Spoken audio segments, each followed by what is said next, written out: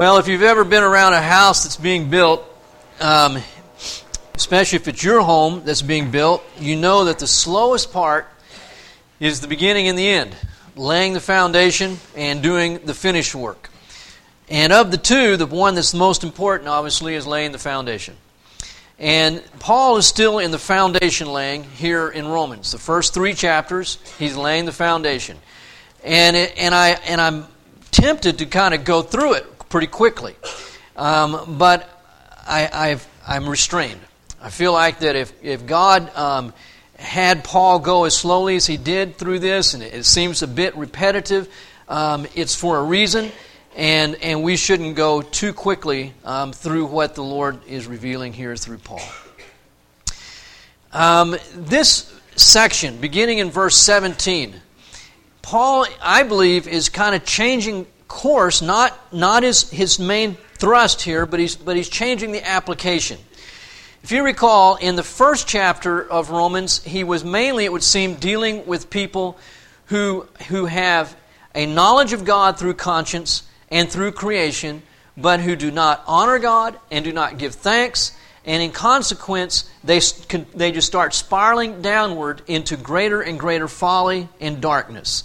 And it just becomes just a pit, a spiraling pit that we fall into when we just ignore God and His hand in our lives and in this world.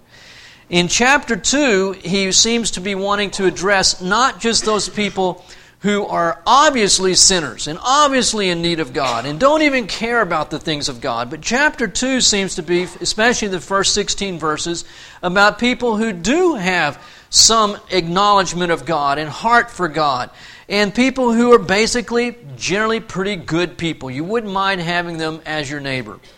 But they're not necessarily people who go to church. But they're good, moral people, but yet they still need God. And in fact, their hypocrisy, their having a standard and not living up to it, and thinking that they are good when God says they are not good, may in fact be worse in the sight of God than those who just ignore God and say there is no God.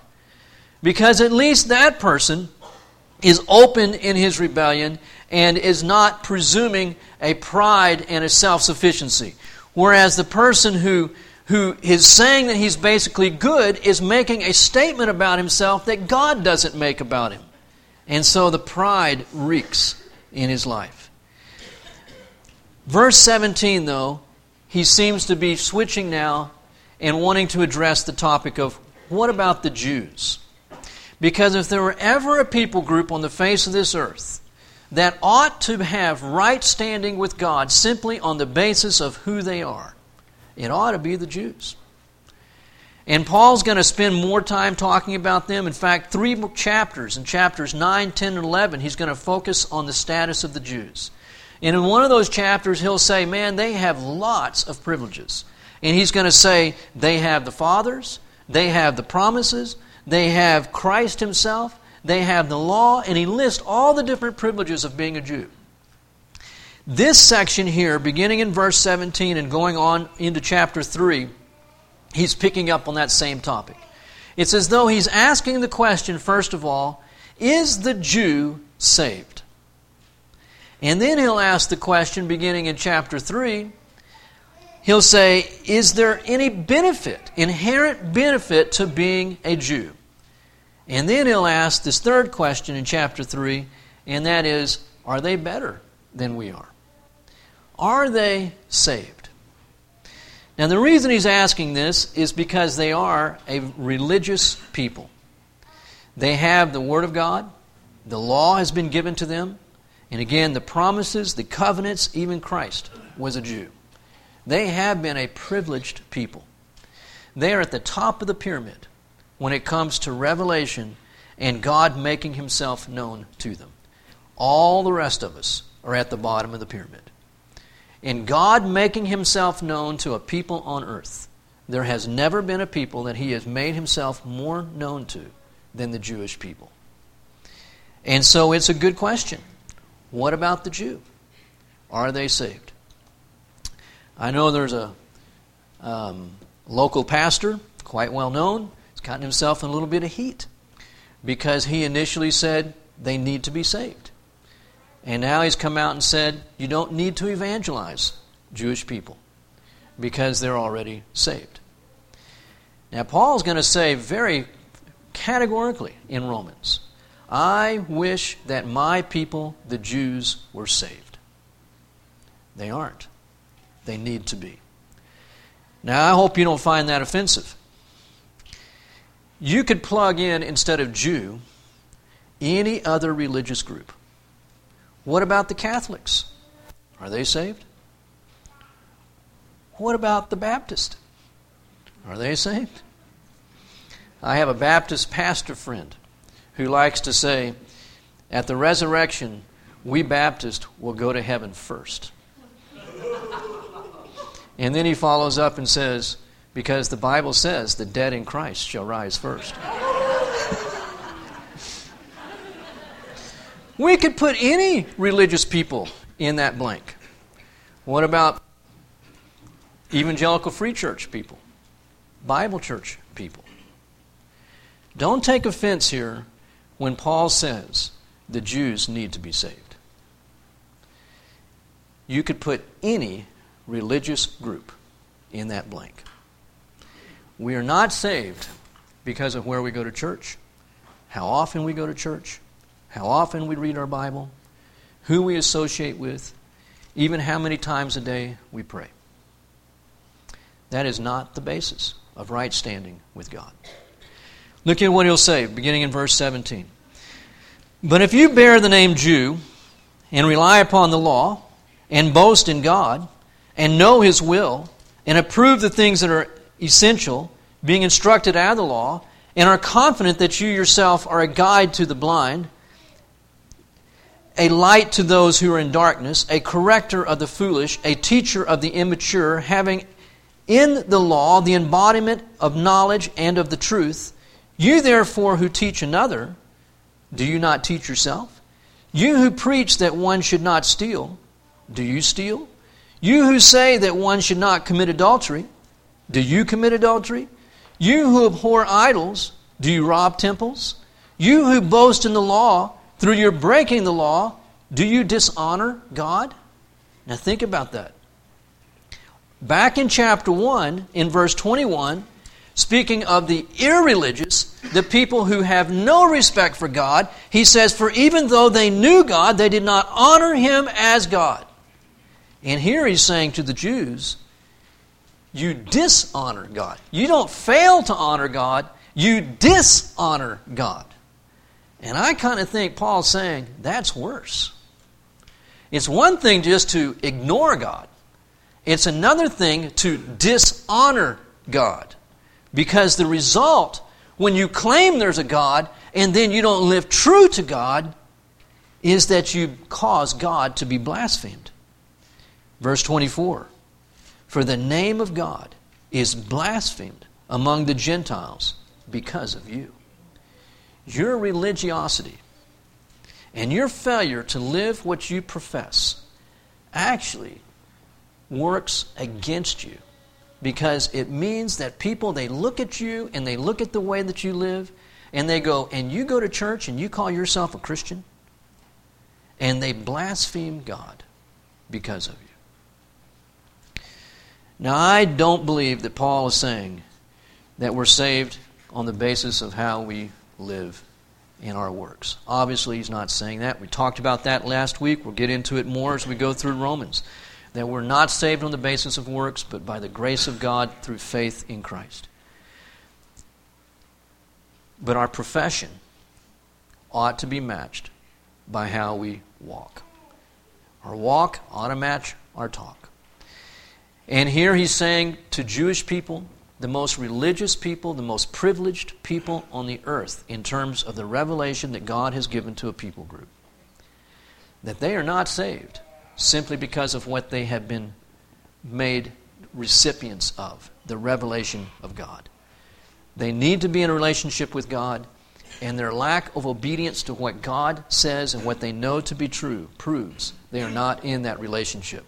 Think again about the things that Paul says. They bear the name Jew, They boast, they rely upon the law, they boast in God, they know His will, they approve the things that are essential, and they aren't saved. Now that's pretty big stuff. Sometimes people want to think that a person without Christ cannot know the truth. That he just can't, he just has no comprehension. I don't think that's what Scripture says. I think there may not be any personal appropriation of the truth. It may not be alive in him, but clearly, in the case of the Jews, and in many more people besides them, they know the truth, Paul's going to argue. They have the Scriptures. They know what the Bible says concerning the suffering Christ, and that He would rise again. And yet they are not saved, not because they don't know, but because of a willfulness not to surrender to what God has given them in Christ, not to put their trust in Christ. They have been made privileged possessors of revelation, but that does not mean they are immune from the judgment of God.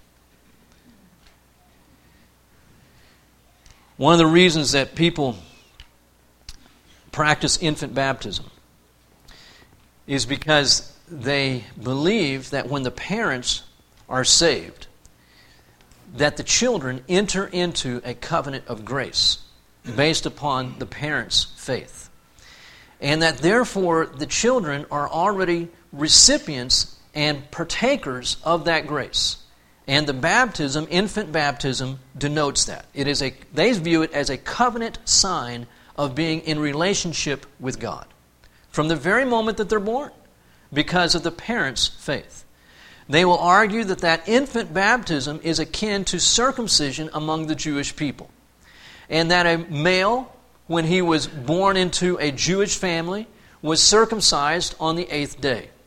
And that circumcision was a sign of a covenant relationship, as infant baptism would be for today. Paul's going to argue here in this chapter that circumcision means nothing if it is not met with faith, which works itself out in obedience. We would say, by extension, the same thing would be true for infant baptism. And that's why the majority of Protestant churches today would not practice infant baptism, because they've come to recognize that that in itself means nothing. That there needs to be a personal faith in Jesus Christ. And that you cannot come to Christ based upon the faith of your parents. John chapter 1, he will say that we must be born again. We are born again by the Spirit of God, and that is a work that God has to do. It is not by the flesh, not by blood, not by the will of any man, but we must receive Him in order to be saved. It's not based upon anyone else, and it's not based upon ourselves. But it's the grace of God as we come to Him through faith.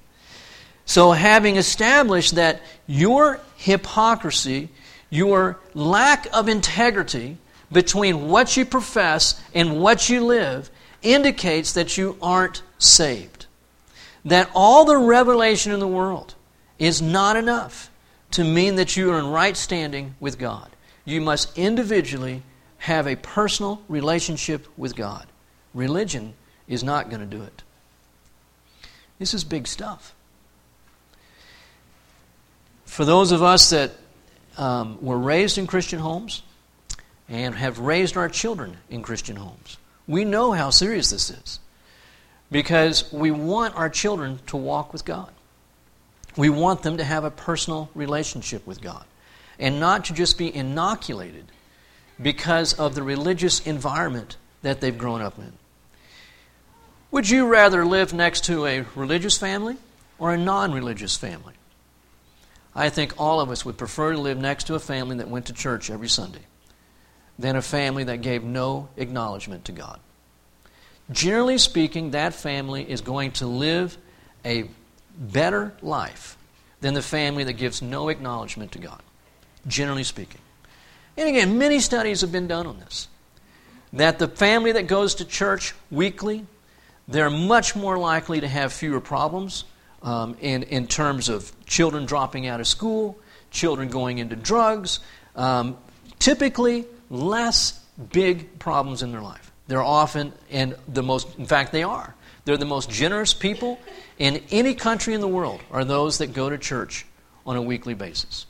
It makes a direct impact upon their life and how they live, even in terms of being more humanitarian toward their neighbors. Many fascinating studies have been done on the generosity of people, particularly Americans and around the world, and it all comes down to their religious profession and their practice of that religion. Americans still are the most religious people in terms of weekly attendance at church of any country in the world. And it shows. We would much rather live next to people who go to church every Sunday than those that don't. And because it does make some practical difference, the temptation is to think we're in right standing with God. It made a practical difference for Jews to be Jews. It did. They were better for it. Not personally better, but as a people. They were privileged possessors. They were under the blessing of God. But they needed to be saved. Just as every single person ever born does.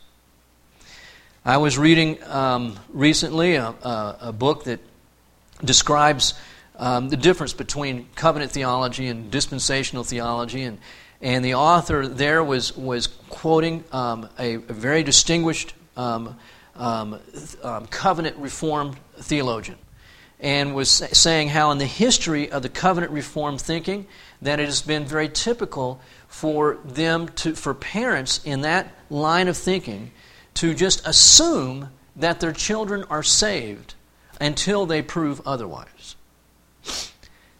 Now, again, probably the majority of Americans, at least, in our Christianity, have not been comfortable with that. In fact, we look at the history of the United States and we go, that's kind of how we started. The Pilgrims came into this country, set up their communities, and they had the thinking that if we can just have our own Christian community and protect it from all outside ungodly influence, then basically we can bring in the kingdom of God on earth. Because the children are in a covenant of grace because of our faith, so they obviously are going to grow up and know the Lord, and their children will, and it just starts to multiply, and sooner or later you just take over the world. It lasted about one generation because their children didn't turn out the way they thought that they would. And again, they started from an assumption our children are saved because of the way that we're raising them, unless they prove otherwise. Whereas most Christians would say, our children are born sinners, and they are not saved until they prove that they are, through faith in Jesus Christ, which manifests itself in a love for Him that desires to be obedient to Him. Paul is saying here, if that's true for the Jew, that's true for all of us. The children who have grown up in Bernie Bible Church need a personal relationship with Jesus Christ. Individually, they must recognize their need of Jesus. They must individually ask the question, do I have a relationship with Christ? I am not saved simply because I've grown up in Bernie Bible Church and have Christian parents. I need a personal relationship with Him. Do I or do I not have that relationship? He says in verse 26, if therefore, showing the contrast, the uncircumcised man, the non-Jew, keeps the requirements of the law, and he's speaking superficially because he's going to tell us that nobody can keep the law. So he's superficially or hypothetically, if he keeps the requirements of the law, will not his uncircumcision be regarded as circumcision? In fact, you might as well say he's a better Jew than you are. To use our terminology, he's a better Christian than you are. We're considered a Christian nation, still by other nations around the world. Any Muslim nation would call the United States a Christian nation. And we know that's not true. But nonetheless, that is how we regard it around the world, simply because we've been born in a country that's not Muslim are not Hindu, are not Buddhist. Therefore, all that's left is Christian. And so if you've been born in this country, many people would regard you as a Christian. In fact, you can walk down the street. Our students in His Hill have done it on occasion and just done street interviews with people and asked them, are you a Christian? And you'll hear people say, well, yes, I was born in the United States. I'm not Muslim. Then I'm a Christian. That is not an uncommon sentiment in this country. And so it's as though Paul is saying, if you've got a guy who doesn't even call himself a Christian, and he lives better, more true to the Word, more true to his conscience, than what the person who calls himself a Christian does, then you got to think the guy who's not the Christian is the Christian. If therefore the uncircumcised man keeps the requirements of the law, will not his uncircumcision be regarded as circumcision? And will not he who is physically uncircumcised, if he keeps the law, will he not judge you, who though having the letter of the law and circumcision are a transgressor of the law? When the final day of judgment comes, it'll be the Gentile who judges the Jew, and not the other way around. That had to be huge for these Jews. When the final day of judgment comes, it may be the guy who is the atheist who judges the person who called himself a Christian, who judges the person who went to church all of his life, calling himself a Christian, and never entered into a personal relationship with Jesus. But that atheist maybe lived a better, more morally consistent life, more obedient to the conscience that God gave him, than the person who's attended church all of his life. Verse 28, for he is not a Jew who is one outwardly, neither is circumcision that which is outward in the flesh. But he is a Jew who is one inwardly. And circumcision is that which is of the heart, by the Spirit, not by the letter. And his praise is not from men, but from God. I don't think we should say too much from this verse. We would be saying too much if we said that Paul is saying all people who are in a personal relationship with Christ, all people who have been born again by the Spirit of God, that they are all spiritually Jews. That would be to say too much. Paul's not talking about all Christians. He's talking about Jews.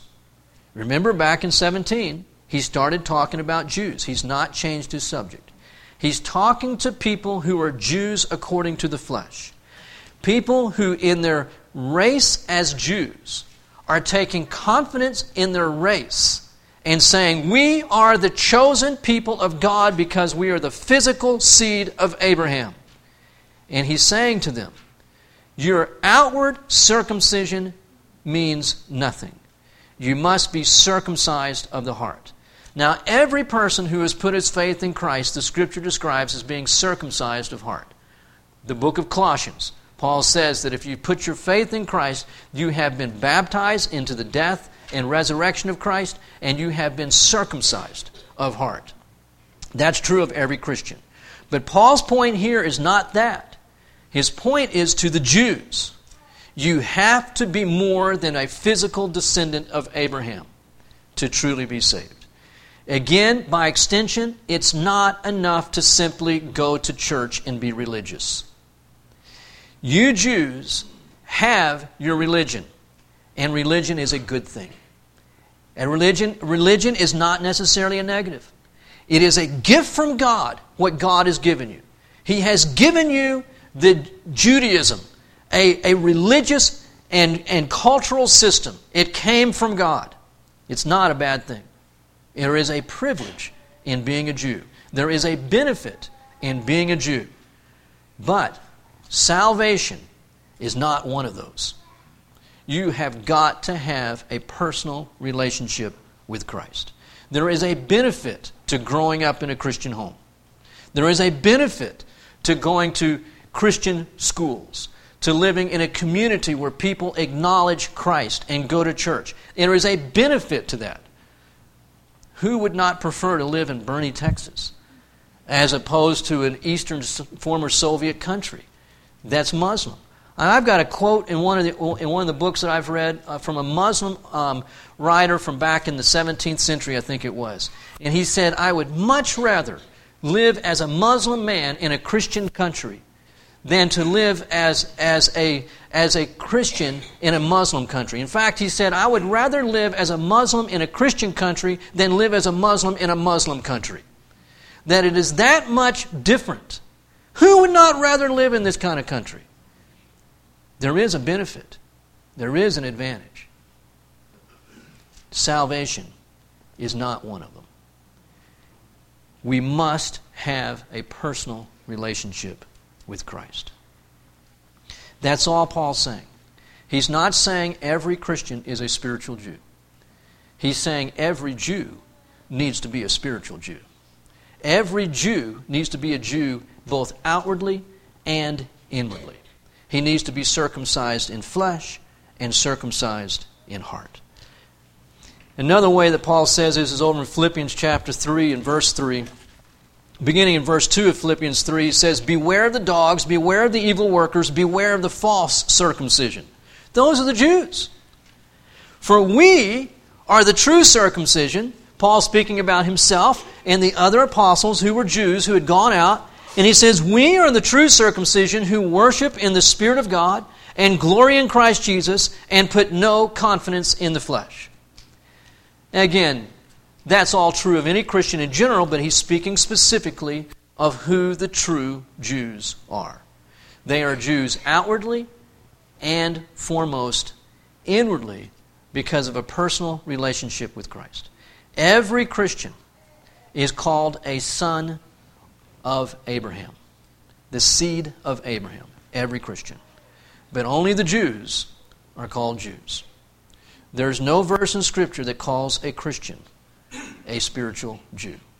The Bible does call us sons and daughters of Abraham, but there's a difference. The Jews didn't start being called Jews until after they went down into Egypt and came out as a nation. There was Abraham, he had many sons. There was Isaac, and then there was Jacob, and it was from Jacob on that they began to be called Jews. We are the spiritual descendants of Abraham if we have put our faith in Christ. That's what Paul's going to argue for in Romans chapter 4. In the same way that Abraham was justified by faith, so and declared righteous, so are we. Really a very simple thing here. It's not complicated. Religion is not enough.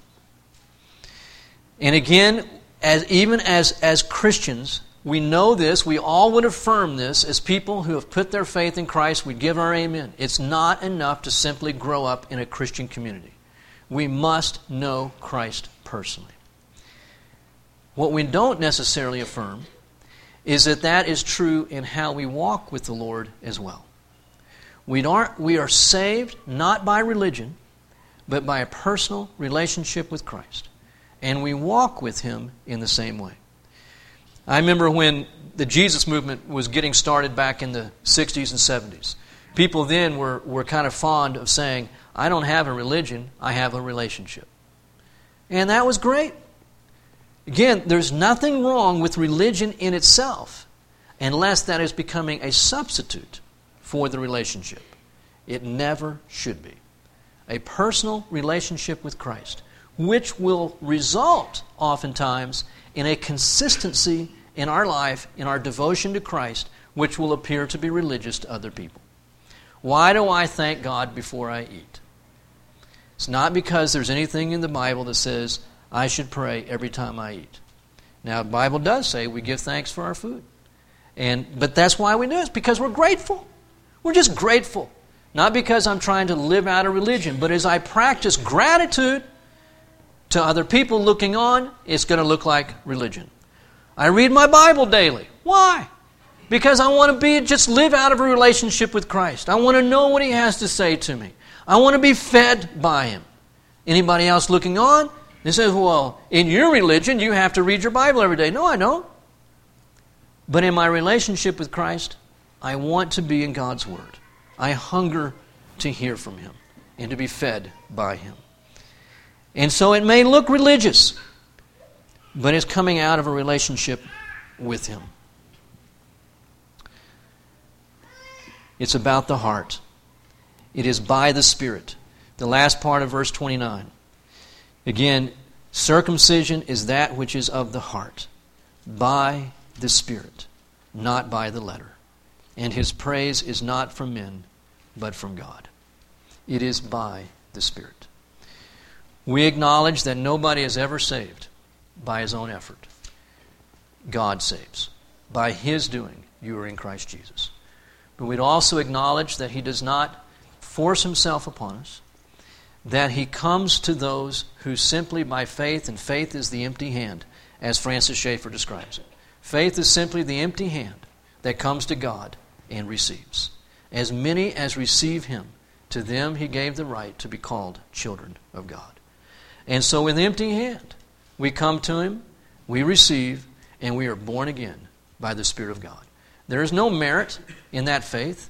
It's not a work, because all it is emptiness that acknowledges its emptiness and comes to God to receive. And we shall be saved. Believe upon the Lord Jesus Christ, and you shall be saved. The Spirit of God has to do it. We've been praying for Jan's dad's salvation, and we rejoice that by the Spirit of God, he surrendered his heart to Christ, and then almost immediately quit fighting and slipped away to be in the presence of God when the doctors thought that it'd be another week before he'd go to be with the Lord. By the Spirit of God. But his heart was surrendered. He had to receive. We know that God applied His work, that God was wooing the man to Himself, and in his final hours, he humbled himself and yielded. When Jan's husband, Mike, was speaking to him, he told him just that way. He says, it's time for you to put aside your pride and to humble yourself and to put your trust in Christ. And he did. By the Spirit of God. That he trusted and yielded to Him. Took a long time, 86 years, to recognize that it's not religion, it's not a good life, it is faith in Jesus Christ, which I need. Tom was speaking this morning about, revival begins in our own hearts. A desire for Him and to walk with Him. And it really, I know that much of the working of God in our lives, my life for sure, is to strip away all the pretense, all the stuff that I tend to look at and judge myself and evaluate myself as being a pretty good boy. And God says, I'll have none of it. It's about a personal relationship with me. You're not a better Christian, Charlie, because you read your Bible. You're not a better Christian because you tell other people about Jesus. All of that is just shadows. It's not the substance. It is about trusting me to come to me initially for salvation and to live before me in every day. Trusting in me, moment by moment. That's true religion. You can't predict it necessarily. You don't know how it's going to always flesh itself out. But there's that core in each person that says, in every person who's truly been born again, saying, this is what I know I need. I need Jesus. And he comes to Jesus in his need. Every day, every hour. It's Jesus that I need. And by the Spirit, not by the letter, he is born again. He lives in relationship with Him.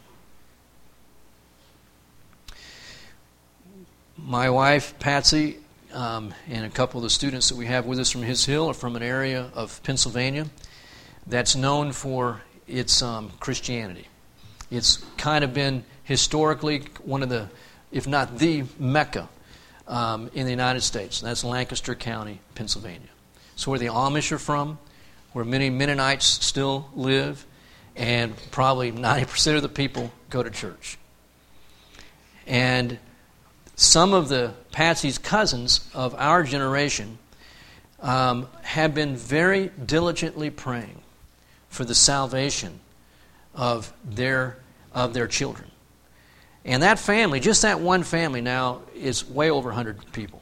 It's approaching 200 people now, something like that, in that family. Most of them live right there within a few miles of each other. Very unique situation. But some of these, 50s plus generation are recognizing that their kids seem to be not warm toward Christ. It's been a very prosperous area. Prosperity will often come to people as they live humble lives, acknowledging God. And it's very now easy for the kids to be seduced by the prosperity and by the materialism, and to not enter into that personal relationship with Christ. And I know some of those cousins have been diligently praying that those kids would really come to know Christ personally. And I've mentioned to you that one of those has come to know Christ. He's a young married man in his 20s, went to one of the Torchbearer Bible schools, and it wasn't until after he came back home and got married and started seeing some different struggles and things within his family that he recognized, I don't have a personal relationship with Christ, and I never have. And he has received Christ. It's a little disturbing to his parents because they thought that he'd been a Christian since childhood. And he's going, and see, sometimes parents can be the biggest obstacle to their children really coming to know Christ personally. Because it's scary to us to think, you mean this kid that I prayed with when he was 5 years old to receive Christ never received Christ? And now they're talking about that they didn't even know him, and then we feel a little bit like we're failures as parents or something, And sometimes they're the biggest hindrance parents are to a kid really coming to know Christ. It's been a little hard for those parents to say, our son says he didn't know Jesus, and now he does. I talk about wanting my kids to walk with the Lord, and I believe that they are right now, but as they make decisions of where they're going to go in the world, maybe be a missionary. Nathan's going to Africa this summer. Maybe God's going to call him to Africa. That's going to be a long way from home. I kind of like having my kids nearby. Am I going to stand in the way of what God is doing in their lives? I think about it, His Hill with the Bible school, and how many different times we've heard from campers who've been through the program, man, I'd love to come to His Hill and be a student there or be on staff. And many times it's the parents who say no. No. We want you to pursue an education, pursue getting a job. But don't, their children here, don't pursue Christ. Not in that way. No. We can talk it and say that we acknowledge that it's not about religion, it's about a personal relationship with Christ. But when people start living out a personal relationship with Christ, it can make everybody around them uncomfortable. And what Paul's saying here had to make the Jewish people very uncomfortable. It's about a personal relationship with Christ.